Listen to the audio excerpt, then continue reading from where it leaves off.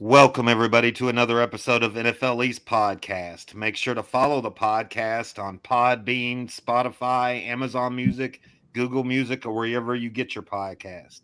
If you're on Facebook, join our NFL East Facebook group. You can watch every episode of the podcast on YouTube. Make sure to like, share, and subscribe. I'm Mr. McDolphin. You can follow me on Twitter or Instagram at Mr. McDolphin73. And make sure to follow the show on Twitter at East NFL. How you doing, Rich? Good.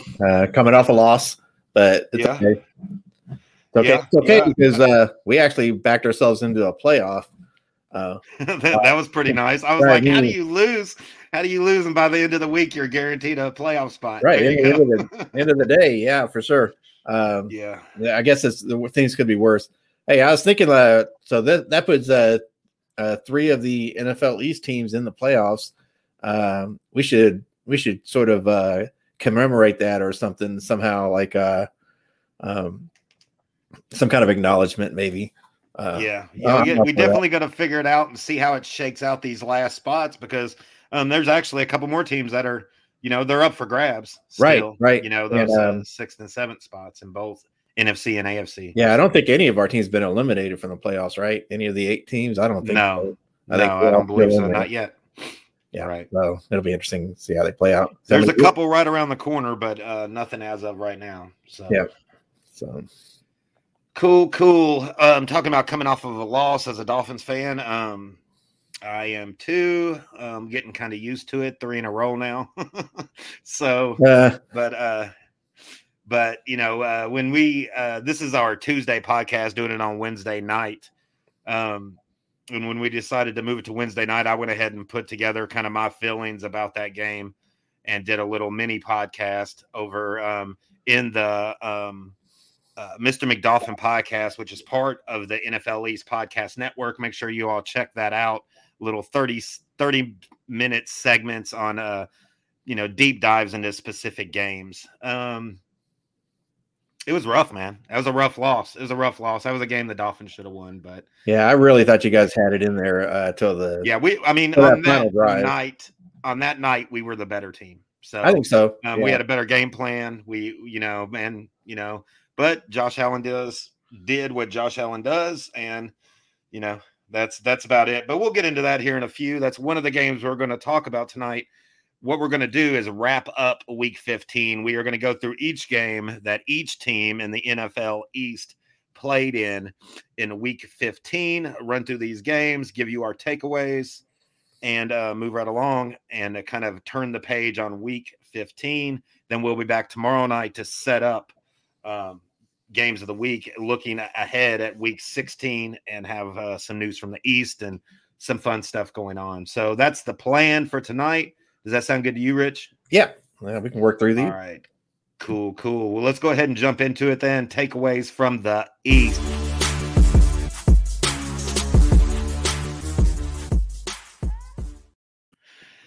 Yeah, this was a pretty interesting week when it comes to the NFL East. A really good slate of games, I thought. So let's go ahead and start. Let's start with that Jets Lions game. That was a great game, man. The Lions pull it out 20-17. It was a great game, just back and forth, and of course came down to the wire. I think I called that, right? And I said the winner of this game is going to the playoffs. Yeah, you know what I'm saying? Right. And it looks like, the Lions were able to pull it out at the end, but like I said, it came down to the wire in the third quarter at a tied ball game, 10-10. Zach Wilson throws his one interception. It leads to a Detroit field goal. They go up 10-13, and in the fourth, the Jets score and go up 17-13. They hit C.J. Uzomah. How do you say his last name? I'm not going to try. Uzomah. Uzomah. C.J. Uzomah. I was like, okay. And this was his second touchdown of the day. This dude, right.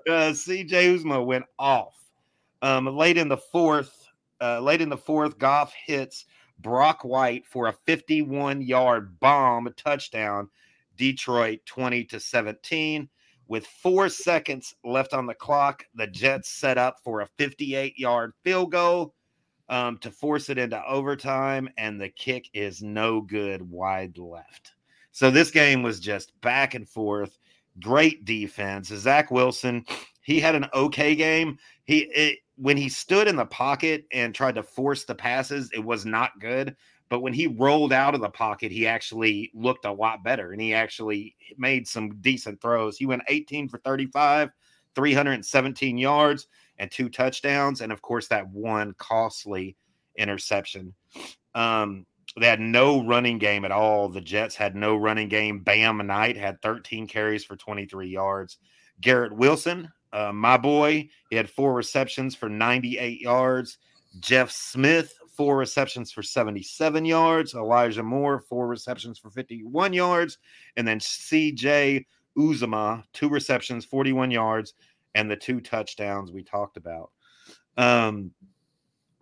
This was it was back and forth. Wilson got it around. You heard me name off all of those, the tight end and the receivers. He got the ball all over the field, but he looked really, really bad until he rolled out of the pocket. When he rolled out of the pocket, it seemed to loosen up for him, and he made some decent throws. The biggest stat for me in this game, and this is amazing, Sauce Gardner had 38 cover snaps and was targeted 0 times. Amazing. Yeah. I guess that's the way you beat Sauce Gardner, is you just don't throw the ball near him. Right. Which is a good strategy. He literally had his side of the field shut down. Yeah. So it was pretty wild. On the other side of the ball, Goff went 23 for 38, 252 yards and a touchdown. Swift and Williams combined for 21 carries, 85 yards. Amon-Ra St. Brown had 7 receptions for 76 yards. This was just an even game. It was back and forth. It was awesome. It was great. Yeah, it was a good game. Glad I watched it, and just kind of back and forth. And these two teams are pretty equal. Though I like the Lions offense better than the Jets offense, but I like the Jets defense better than the Lions defense. But the Lions defense has recently stepped up and have been playing better. So it just came down to it. It's amazing. Sauce Gardner as a rookie, because that would be an amazing stat for any cornerback in the NFL, and for a rookie to just shut down his side of the field is pretty amazing. Yeah, I feel like he's earned that respect. I know if I'm an offensive coordinator, that's probably what I'm gonna do. Unless I've got it. Even if you've got a great receiver like a Justin Jefferson or whoever, I'm still going to be cautious about going his direction. All these games are feeling like playoff games at week 15 here. Yeah, and a lot of these that we're talking about, like for the Jets, Lions, Patriots, Raiders, these are playoff games. These teams need wins to make it into the playoffs. So these are a lot of implications for these games. Yeah, a lot at stake for sure. Right. So I'm cool. I feel like I don't know that Zach Wilson looks like a franchise quarterback yet, especially not a number 2 overall pick, but unless you're comparing it to Ryan Leaf, but just kidding. Just kidding. He's way better than that. But I do agree with you when he's on the run, when he's using his athleticism. He has better results there, I think. Right. Yeah. And that's probably just being young, and he's got to learn how to be a pocket passer. Yeah. Yep. I'm not. Yeah, I don't like him. A lot of people are saying if Mike White would have started or would have played this game, they think the Jets would have won. Maybe, you know what I'm saying? I mean, maybe because he has he has played better. So I don't know. And it's to see what goes forward in that quarterback position for the Jets will be very interesting to keep an eye on. Yeah. The Jets have also lost 3 in a row. Is that correct? I think that was their 3rd loss in a row. I believe so. I believe so. So they're a little bit reeling, a little bit. They're getting into crunch time, they got to start winning some games. But Detroit, they're fighting for a playoff spot too, and look like they're creeping up slowly here at the end. Yeah. I got Detroit going to the playoffs now, so that's pretty cool. Yeah, they're they were losing so many close games there early on in the season, but they kind of I feel like they've worked through that a little bit. Right. The Jets just have to turn it around there, and they have very limited options to do that, though. Right. But I wonder, are they going to put Mike White back in as quarterback? Oh, yeah, I would believe so. Once it comes off concussion protocol, I think. I would believe so. But yeah, I think they will too. Might as well, unless they're completely eliminated. You gotta put you gotta play who your best chance of winning is, and they played better when he started. So, yeah. So I guess we'll see. This definitely did not win Zach Wilson's job. You know what I'm saying? I mean, that interception lost them this game. That literally is what lost them the game. So, and allowed Detroit to stay in it. Yeah, I do think he's played better than he did before he got benched there. Right. Yeah. So, yeah. Definitely. I think there's some improvements there, but right. Yeah. All right. Cool. Next up, let's go Eagles Bears. Eagles win 25-20. What do you got on this game, Rich?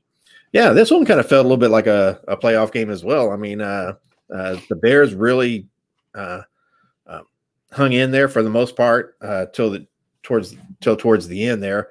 I guess the biggest thing out of this game is that Jalen Hurts got hurt. Right. Sprained shoulder, I think. He got roughed up there. The Bears were really giving him a little bit extra, I think, every time he ran the ball. Every chance they got to anyway. Hurts didn't really have a stellar game. 22 for 37. Did have 315 yards, but no touchdowns and 2 interceptions. But he did all his damage with his legs. Right. I think he had 2 touchdowns. Am I right? I did not write that stat down. 2 rushing touchdowns. And didn't come out of the game even after the shoulder injury, but apparently he did go to get x-rays after the game was over. He did go in the x-ray tent, and we'll see how it goes. But the rest of the team played stellar. The Phillies defense collected 6 sacks. So right. Dominating defense performance. They really the game was really not much in threat, but Chicago just hung around there enough to keep it interesting for the whole game. I actually thought Chicago might win this game, and it did look, there was a point there, maybe around the end of the third quarter, it looked like Philly might lose this game, and Dallas was well on their way to winning their game. So it looked like the tables could got kind of happy. yeah. It was like, it's all coming together, but props to Philly for, they are a hard team to beat, apparently, because they don't lose. Right. So, but it'll be interesting that, like I said, going forward, how much time is Jalen Hurts going to miss? What is this going to do to his MVP odds? When we get to the Dallas game, like, what a missed opportunity, because if Jalen Hurts is missing the next 2 or 3 games for this season, I bet Dallas could have made up a game. Right. But it's going to be nearly impossible at this point. And you have San Francisco and Minnesota lurking right there too. Right. But I mean, realistically, I think the Dallas Cowboys are in a pretty good spot, and we'll talk about them here in a minute when we talk about their game. But that 5 seed might be right where you want to be, and just take the top of the weaker division. You know what I'm saying? So, right. I'm not you get to play that for. Yeah. So let's say you're definitely going to be playing the worst team in the playoffs in the NFC. NFC. Except that might be Tampa Bay, and right, exactly. And he's never lost to the Dallas Cowboys. So yeah, that's true. But either way, you earn your spot in the playoffs. So right. All right. Well, good job, Eagles. And next up, we will go with the Saturday night game, Dolphins, Bills. I'm not going to spend a whole lot of time on this. Like I said, if you want my in-depth view of this game and takeaways of this game, Just last night, we put up a little 30-minute podcast deep dive into this game. But ultimately, I mean, what I will say is this was a great game, man. It was nice to see. For me, it was nice to see the Dolphins bounce back and hang in there and actually play a playoff caliber team. And hang in with them and look like a playoff caliber team. You know what I'm saying? For the first time in 3 weeks, the Dolphins look like they belong in that kind of game. Back when, like I referred back to week 2, week 3, week 2, when we beat this Buffalo team, when we beat Baltimore Ravens, you know what I'm saying? And I believe it would have continued on in the Cincinnati game and so on and so forth if Tua wouldn't have got hurt. But, it was good to see the Dolphins bounce back and see them play at that level.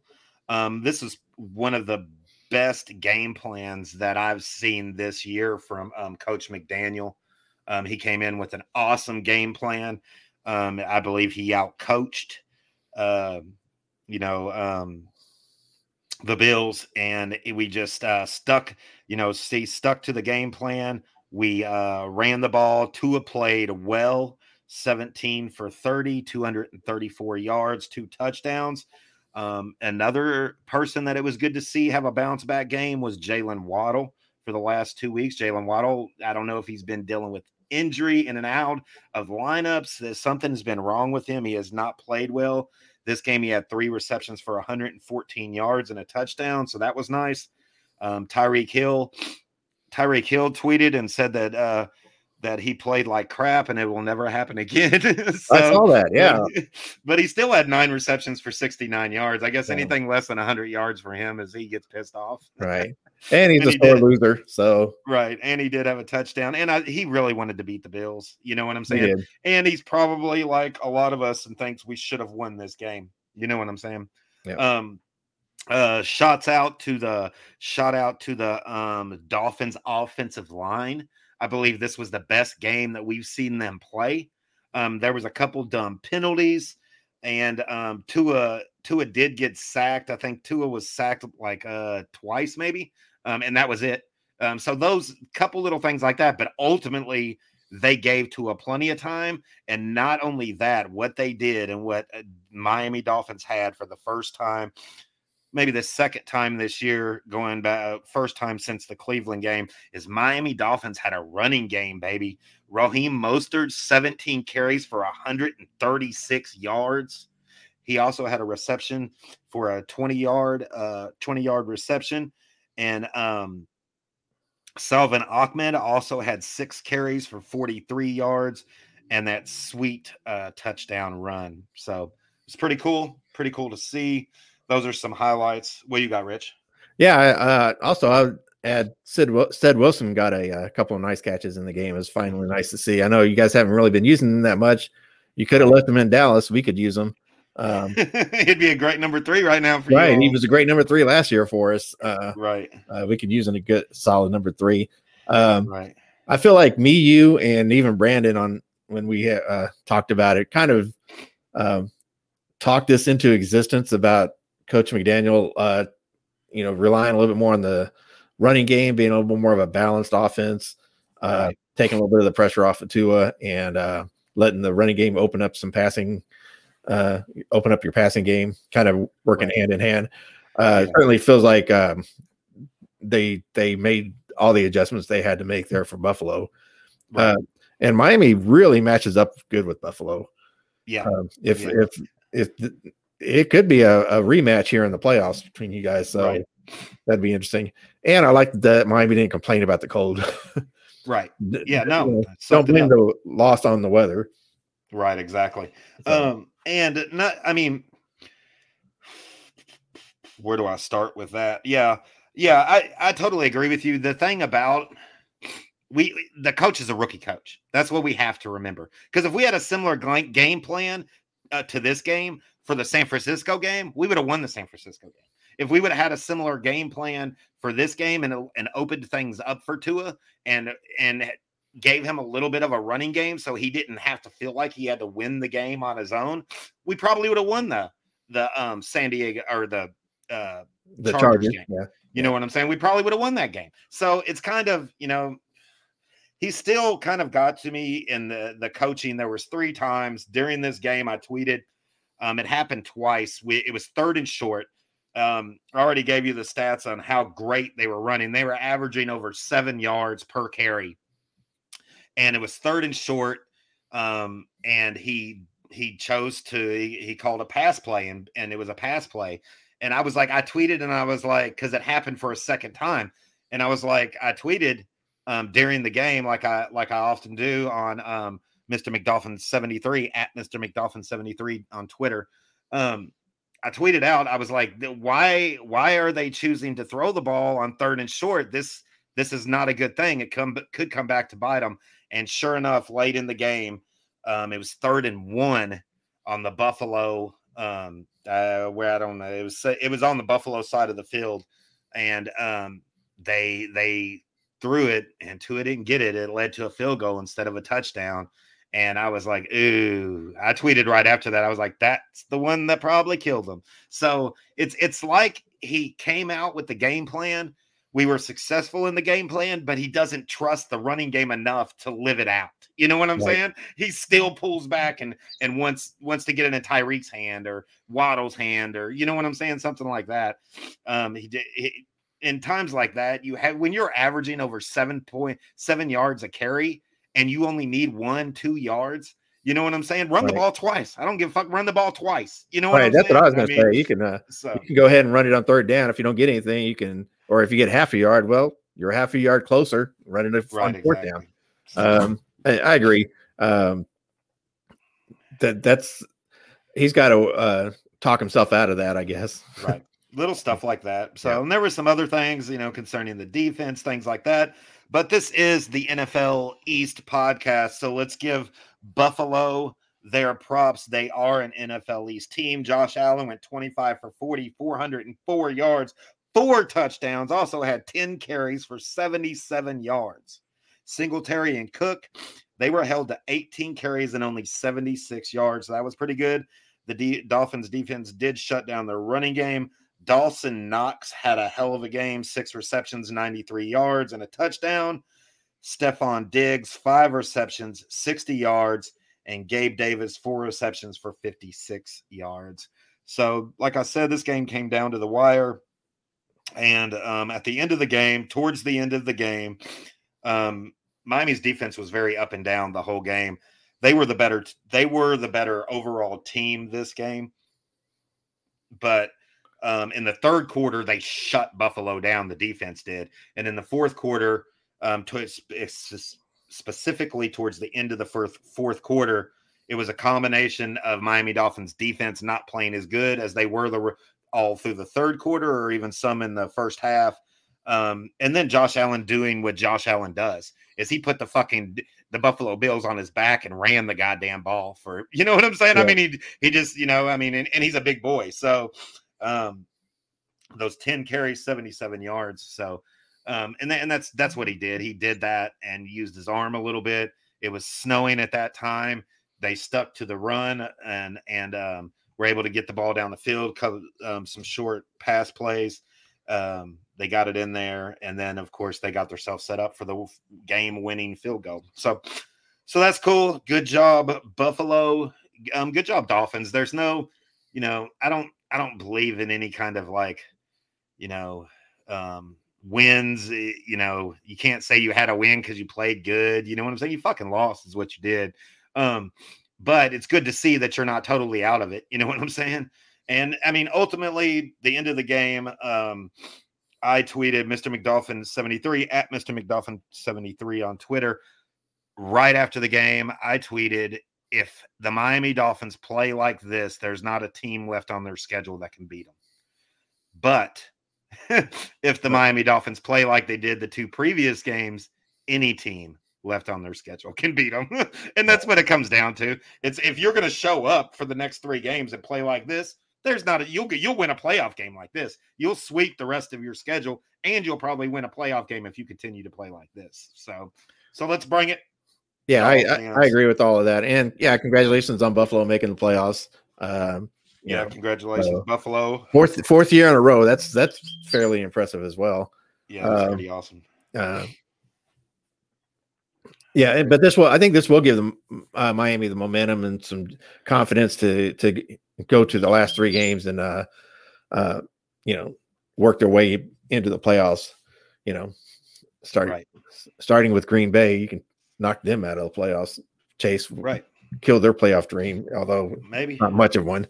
But you're right. They did go toe to toe with Buffalo. They're they match up well with Buffalo, and it's more telling of how good a team they really are. Right, so, Miami. So yeah, just keep it up, and I think they'll be all right. Cool. All right, let's go to the Cowboys Jaguars. Jaguars pulled this game out at the end, 34-40. What you got, Rich? Yeah, we had talked about this game being a possible trap game, and I was kind of convinced, because Houston last week for the Cowboys was such a nail biter, and Cowboys had to pull that one out of their ass, really. I feel like they wouldn't be overlooking Jacksonville after being that close to losing last week. But they kind of did a little bit. They started off fine. It was halftime. It was 21-7 at halftime. Looked like Cowboys were rolling. They were coasting. This game was going to be over. But Jacksonville is a ferocious team. They do have a lot of talent on that team, especially on offense. But Trevor Lawrence probably had. And they're starting to click. They are starting to click. Doug Peterson, their coach there, is really got that team playing really good right now. I think they have a good shot at making the playoffs too, by the way. They got a chance of winning their division. They do. That's how they're going to get in the playoffs. But that is almost open for them if they keep playing at a high level like they are. For the Cowboys, though, defensively, they were reeling. This was a game that they gave up 500 plus yards to Jacksonville. A lot of them on big pass plays because we're having an issue with our cornerback number 2. We had talked about him a few days ago or a few shows ago. You asked me when Anthony Brown got injured and out for the season. You said, "Well, who's the next man up?" And I said, Kelvin Jones. From Kentucky, and he just got burned. he does not look like an NFL player, or at least he didn't on Sunday. Kelvin Joseph, Boss Fat Man is his rap name. He's a rapper. He's a rapper that decides spend Sunday playing NFL football. Right. But it didn't really work for us because what he was bringing was not working at all. But anyway, this is a game that the Cowboys should have won. They were in position to win. In fact, they found every way to lose this game. The Cowboys did. They let Jacksonville sort of storm back, from being a 21-7 deficit to take the lead at 31. Jacksonville took the lead at 31-27. At close to the end of the game there. But the main reason that the Cowboys lost this game is coaching. Our offensive coordinator loves to take chances, right? So with Jacksonville just rolling at this point in the game and our defense reeling, we got a turnover. We had a few turnovers in the game, but Micah Parsons recovered a fumble with a minute and a half left in the game. Right. At the Dallas 40-yard line. So Dallas recovers the ball. They bring their offense out. Jacksonville still got 3 timeouts. The right move, and I've been watching football for a long time, is no matter what, you get those timeouts from Jacksonville, so they can't have them. You force ideally that's what you want to do, right? Yeah, you force them to use their timeouts because how do you do that? You run the ball. Even if you don't get any yardage, the clock is eating the clock up. Yeah, right. You're against the clock at this time. So Dallas decides, after running on the first 2 plays and not having any success, which is fine, but on third down, Kellen Moore, our offense coordinator, who's probably going to be a head coach next year. I'm going to call it. I think somebody will snatch Kellen Moore and make him their head coach, because he's an offensive guru, offensive play caller or offensive play designer. Right. But situational football is terrible. Right. So Dallas goes into a mass protect formation for third down, leaving an empty backfield, and decide to throw it. They end up throwing it about 30 yards to Noah Brown, our third wide receiver, who had a play on the ball, but it's a risky throw when you definitely need a first down, or definitely need to hang on the ball so that Jacksonville will use their final timeout.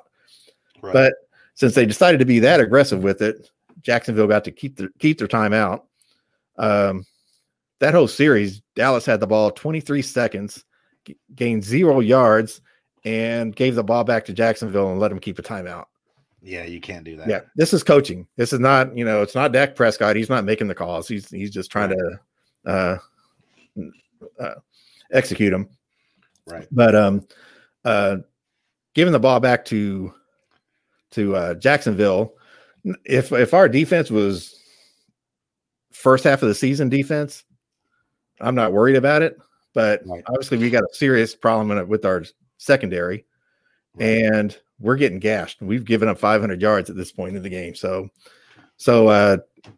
Jacksonville was able to get the ball back, and all they needed was a field goal to go to overtime. They got it. They used that timeout twice.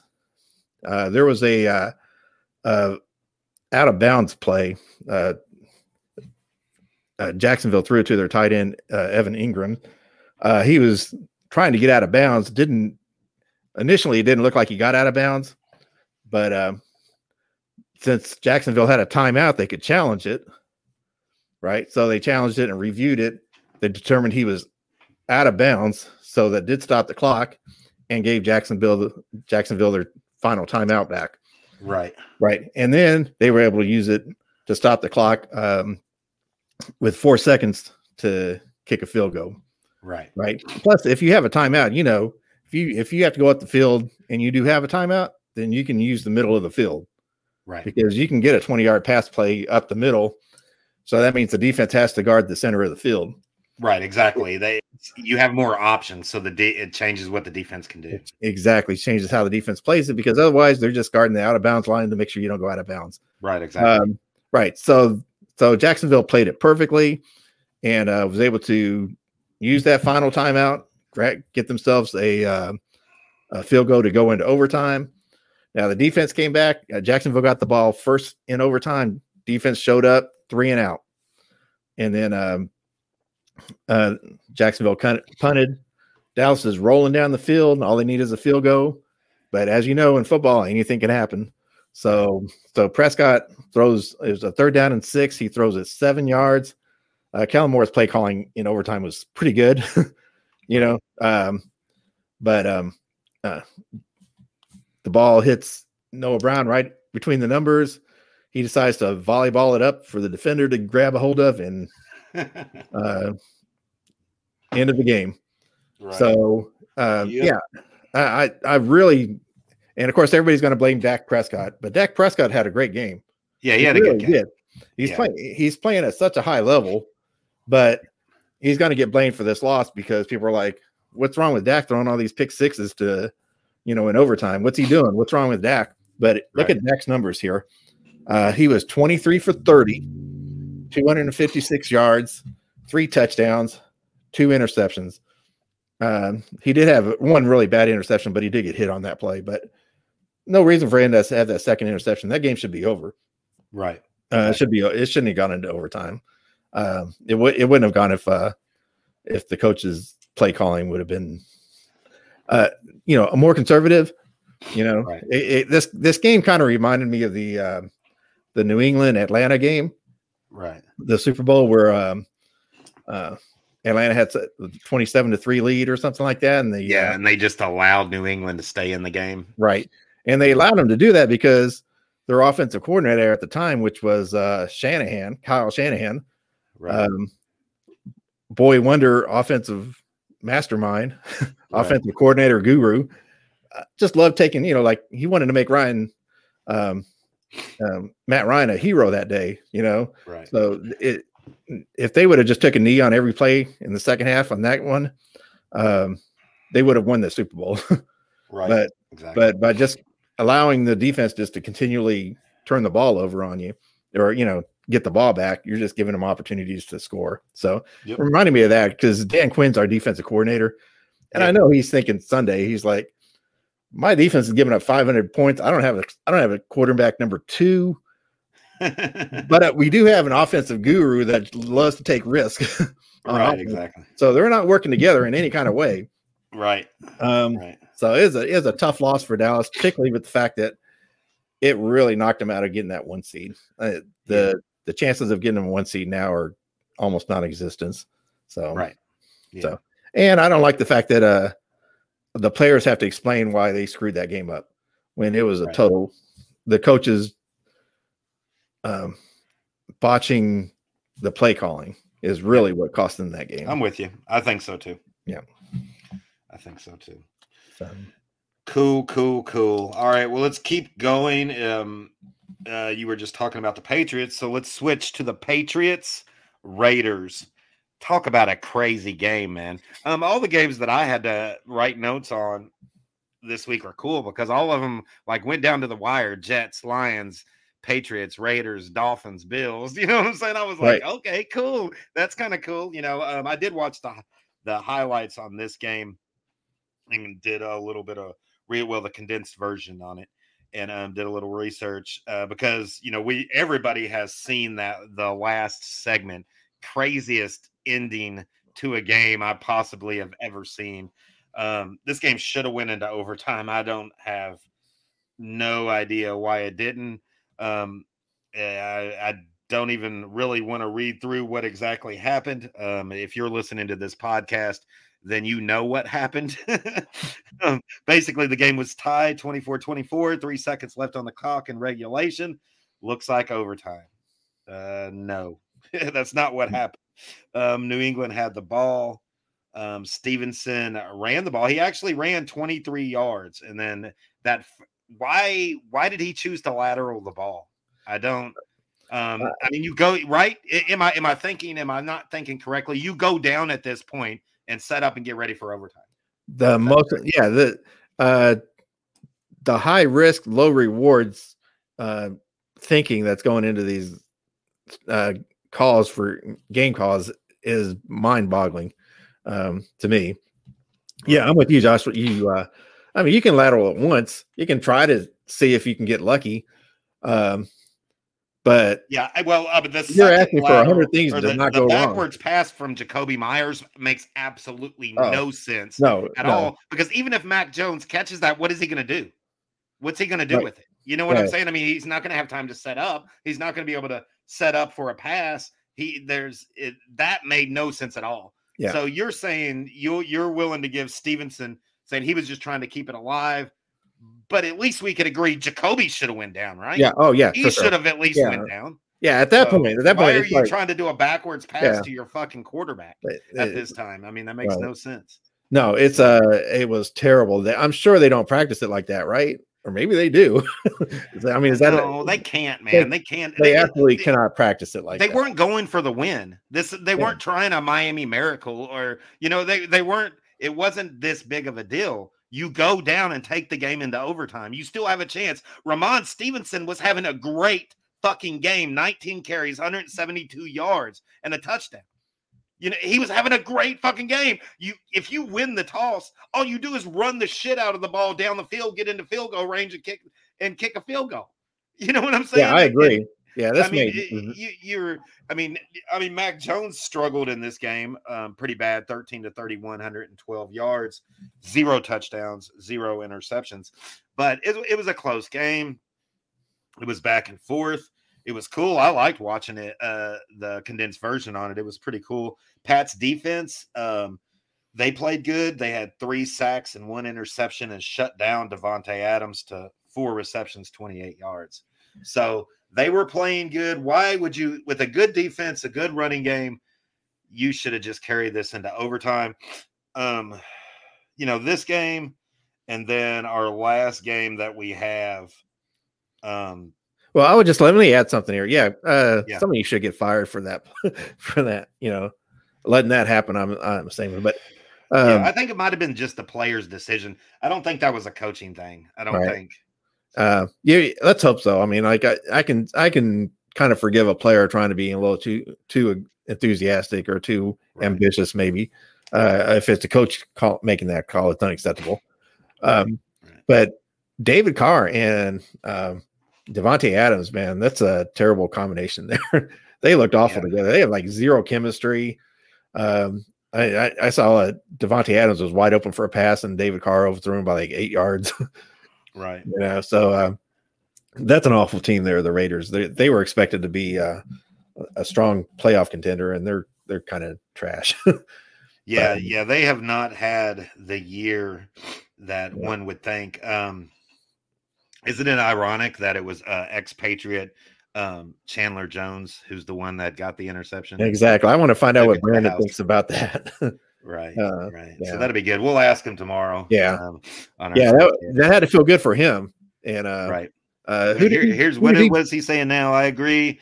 That was some stupid shit, but the play before. Oh yeah. And we'll get it. We'll get into that. That's what I was going to say. We can talk a little bit more about this game, but I just wanted to say what Brandon's referring to, of course, is the officiating and this game. And then even in next game, if anybody has any area to complain about officiating, it would be the Washington Commanders.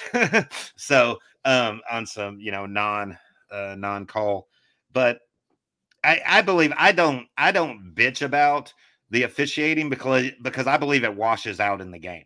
You know what I'm saying? There's bad calls. You can watch tape and see a million calls that weren't played or calls that were made that shouldn't have been made. You know what I'm saying? But if you watch that game after game after game, it normally washes out in the game. Was there some bad calls in the Miami Bills game? Hell to the fuck yeah. Why Tyreek Hill didn't have a great game is because he was getting fucking held every damn time he ran out.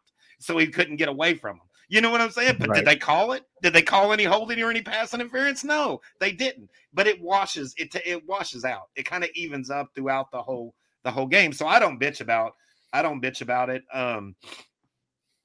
But I understand where Patriots fans are coming from in this. It did look like his toe was on the line. It did look like that shouldn't have counted, but that's not how it washed out. You know what I'm saying? I mean, I'm guessing if we watch the rest of the game, we'll see some calls that should have been called on the Patriots that wasn't. You know what I'm saying? And it'll balance out. So that's the reason why I don't do it. So, but there's some real funky rule changes there with catching a touchdown in the end zone as opposed to on the playing field outside of the end zone. It doesn't really make sense to me. A catch should be a catch. I think this is one of the NFL's tricky sort of trying to define what a catch is. So especially like the foot placement, it's just different in the end zone. So right. But I'll tell you what. The decision from Stevenson, or even if you want to argue the point that Stevenson should lateral, no, I'm not going to even say that. The decision from Stevenson lateraling the ball to Jacoby Meyer was more stupid than the refs not seeing the dude's toe on the line.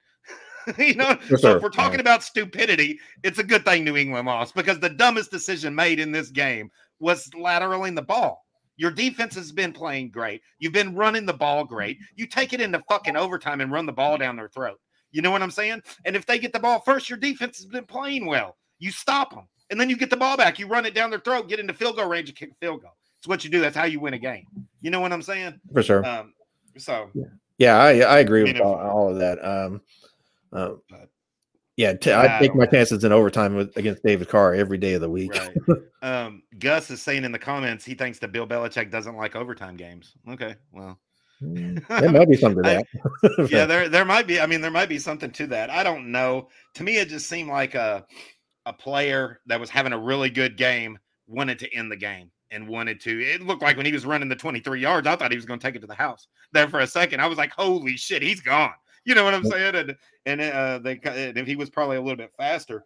I mean, Stevenson is extremely strong and tough. He's not all that fast, but yeah, I don't know. I don't know what happened. It was the weirdest ending to a game that I've seen that should have went into overtime. I mean, I've seen games like that, like the game's over, so they might as well start lateraling the ball, and you know what I'm saying, or try, or the reason why I don't think it was the coaching was because the coaches chose to run the ball, so they chose to end the game and take it to overtime, right? They would have went for a Hail Mary, or they would have went, they would have done something like that, wouldn't they? Yes. Unless you have a better chance of doing a Hail Mary than you do.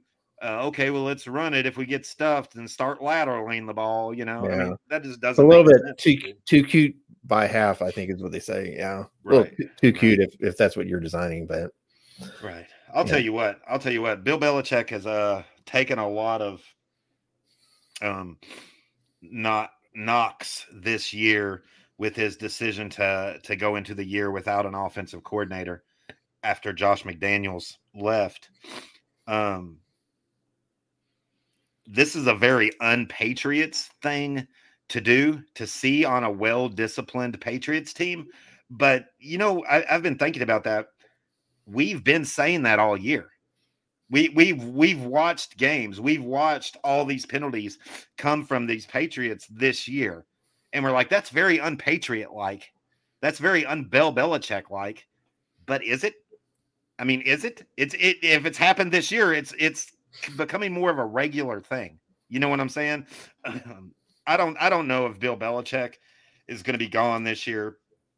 The only way he would be gone is if he retired. He could retire. I mean, he could retire. Right. That would be the only way. Yeah, they're not going to run him out. That's the only way. That's the only way he's going to be gone. I don't know if he's going to retire or not. But what I am willing to bet is that he has a different staff. You know what I'm saying? And I would kind of force him to, if I would, the Patriots owners, or I would force them to pick another staff, because this obviously doesn't work. Your team is not as disciplined as it normally is. Your team is not, your quarterback's getting pissed off at the play calls, and you know what I'm saying? And he was a quarterback that had a little bit of promise. He took, in his rookie year, he took your team to the playoffs. You know what I'm saying? So I don't know. I don't see him as a playoff team because of the coaching fucking staff. That's the only reason, because of the coaching staff, because of they really needed that game or too. Lack of offensive coordinator. So the Patriots need to pick up every game they can possibly get at this point. And I would have taken my chances in overtime in that game easily. And definitely, I would have considered it at least 50-50 at that point. Right. Right. As opposed to all right, cool. All righty. We're coming up on an hour, so we got about 10 minutes or a little bit less to share on the night game. Did you know that this game, of course, I'm talking about the Giants Commanders game. In this game, the Giants snapped their 11-game losing streak in prime time. It's the Giants' first primetime win since 2018, Week 10. Wow. Yeah. That's crazy. Yeah. Coach of the year, maybe? I don't know. Yeah. Yeah. I don't think he'll get it, but he should get some kind of consideration. The turnaround for the Giants has been unpredictable. I don't think anybody had that foreseen any of that. But no. Yeah, that's an interesting stat. So right, that's pretty impressive, pretty crazy. Congratulations, Giants. Going into this game, I was thinking, and me and you talked about it, I was thinking that Washington's defensive line was going to pressure Daniel Jones. He was going to have a long freaking night. And I felt like the defensive line for Washington is their best unit. And I felt like they had the ability to control the game, right?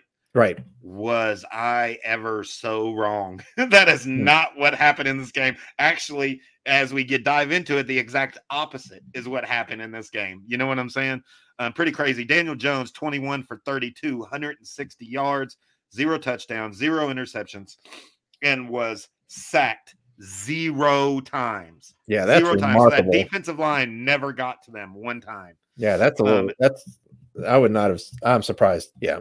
Right. And they had the ability, the Giants had the ability to run the ball.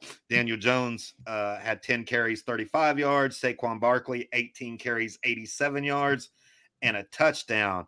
Actually, it was the Giants defense that stepped up big in this game. And that was the key to this game was Kayvon Thibodeaux. Holy shit. Yeah, I'm going to make an effort to really pronounce his name correctly. Kayvon Thibodeaux. Yeah, Thibodeaux. Yeah, yeah. Because he played like a star. That dude. We were talking about outstanding. We were talking about outstanding rookies, and he missed a lot of the early season. But he made our list last Thursday. Did he? Made our list. Yeah. He made our list. He's my favorite defensive player this year, besides Sauce Gardner. Right. So yeah. Yeah, he had the sack, the forced fumble, the recovery, and the touchdown. Well, he had in one play, he had a strip sack fumble recovery for a touchdown in one play. Amazing. You want to hear his stats for the game? Sure. 12 tackles. Yeah. 1 sack, 1 touchdown, 3 tackles for loss, 1 quarterback hit, 3 run stuffs, and 2 quarterback pressures in one game. Yep. Yeah, he's this boy went off. yeah, he's I think he's established himself as definitely going to be one of the best defensive ends in the NFL. Really, I think coming up, he's got a bright future. Guy looks every bit like a All Pro. Yeah, and he's been doing it. I was looking when I was pulling up these stats because I knew he had a hell of a game. I didn't know he had 12 tackles. That's pretty damn amazing by itself. And then I knew, of course, he had that one big play because I watched the game. But then when I was pulling up his stats, I looked back at his stats. I was like, he's actually had a pretty good year. He was injured towards the beginning of the year, right? But he's actually had a good season, and he's been a tackling machine. This season, his stats are really good. Great job, Kayvon Thibodeaux. Amazing game. Vegas, and not only that, they were the ones able. The G-Men's defense, of course, is who I'm referring to. They were the ones that were able to apply pressure on Taylor Heinicke. I thought it was going to be the other way around going into this game. I was like, Daniel Jones is going to have to run for his life because, that Washington D-line is badass. It was the exact opposite because Taylor Heinicke, he was the one that was sacked 3 times. So Daniel Jones, 0 sacks. Taylor Heinicke, 3 sacks. Yeah. Definitely go ahead. Oh, definitely a surprise. Yeah, in that regard. That's definitely. Yeah. I mean, it was totally. I thought that was the key to win the game for Washington, and when that wasn't happening, I was like, "Ooh, Washington, you're going to have to do something." Here's a little bit of Washington stats, and we could talk about them for a minute. Tyler Heinicke, 17 for 29, 249 yards, 1 touchdown, and here it is, 2 fumbles. There, that's kind of what killed him. 3 carries for 33 yards. Brian Robinson, NFL boy Brandon's guy, his offensive rookie of the year, 12 carries, 89 yards. Jahan Dotson, he had a big game. Yeah. Here we go again. He has to make talking about all these young players. 4 receptions, 105 yards, and a touchdown. He went off. The cornerbacks did a pretty good job keeping Scary Terry, although he still got six receptions for 70 yards. But they were focusing on Terry McLaurin and kind of forgot about Jahan Dotson, put him in single coverage, and he burnt his defender multiple times for over 100 yards and a touchdown. So Jahan Dotson, hell of a game. Yeah, and a really good season too. Even though he's had some injuries as well. He's got 6 touchdowns this year for a rookie wide receiver. I think that's pretty good. That's pretty awesome. It is good. And that guy's only 5'11". It's even more impressive. Yeah, he's a little dude, man. He's short. I was like, he's not a a giant Randy Moss receiver out there. He's a little dude for NFL standards. Definitely going to be a star, I think. He's I remember we were talking a lot about him during the draft, and he's lived up to it. For sure. Yeah. Interesting stat on this game. This is Washington's second game in a row against the Giants, coming off of a bye week in between. Right. That the first game is 20-20, the tie, and this one is 20-12. So I think that's a little bit interesting. Well, I told you I was going to kick both of these teams out of the NFL East, as far as our podcast is concerned, if they decided to tie again, because Gus said that Bill Belichick hates a tie, or overtime games. I hate a tie game. I don't mind an overtime game, but if you can't do shit in overtime and you come out a tie, then I hate you. Somebody should be able to score 3 points in 10 minutes. There was exactly. There was a point in this game where I thought it was going to go into overtime again, and I was like, oh no, hell no, come on, I'm not going through this shit again. The referees made sure of that. I'm just kidding. This is another ref game, because I will go ahead, I'll tell you right now my opinion on it. Of course, that was pass interference by far. He was all over him. He was all over Jahan Dotson on that last throw of the game. But you know what? It's kind of he felt like the defensive player felt like it was worth it. You know what I'm saying? He's like, I'm not going to let him catch this ball. If I get called for it, hey, it's better than him catching the ball and them, going up.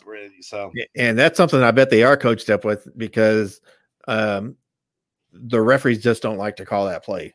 They don't want to call pass interference to decide a game that puts them in a bad spot. The same thing happened to Dallas against the Green Bay Packers on their last offensive play. They couldn't convert. They failed to convert a third down because CeeDee Lamb pretty much got tackled. But the refs are going to swallow their whistle there, so you can't really rely on it. I think that's kind of what, if everybody expects that, you can't really complain about it. I do have an issue with that. I'm not sure who was that. Scary Terry on the toe, lining up on the line of scrimmage. On the toe. Yeah, that was Terry, and he looked at the ref multiple times, right, and pointed at him.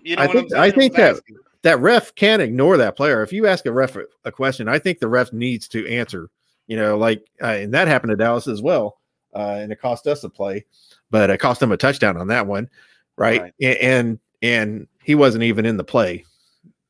He wasn't even in the play. He was on. Yeah, wasn't really even involved in the play, but I think if now I say that you're an NFL player, you should know where to line up. But I do think if you ask a referee, they have to give you an answer. An honest answer anyway, because it looked like, maybe the referee didn't hear him, ignored him, didn't want to answer, gave him the wrong answer. It's hard to say, but that's you can't line up off sides. So it's pretty rough. But these were all wild, crazy games. I got to be honest. That was, I'm just, dude. I am, when it comes to the Giants, Washington, Jets.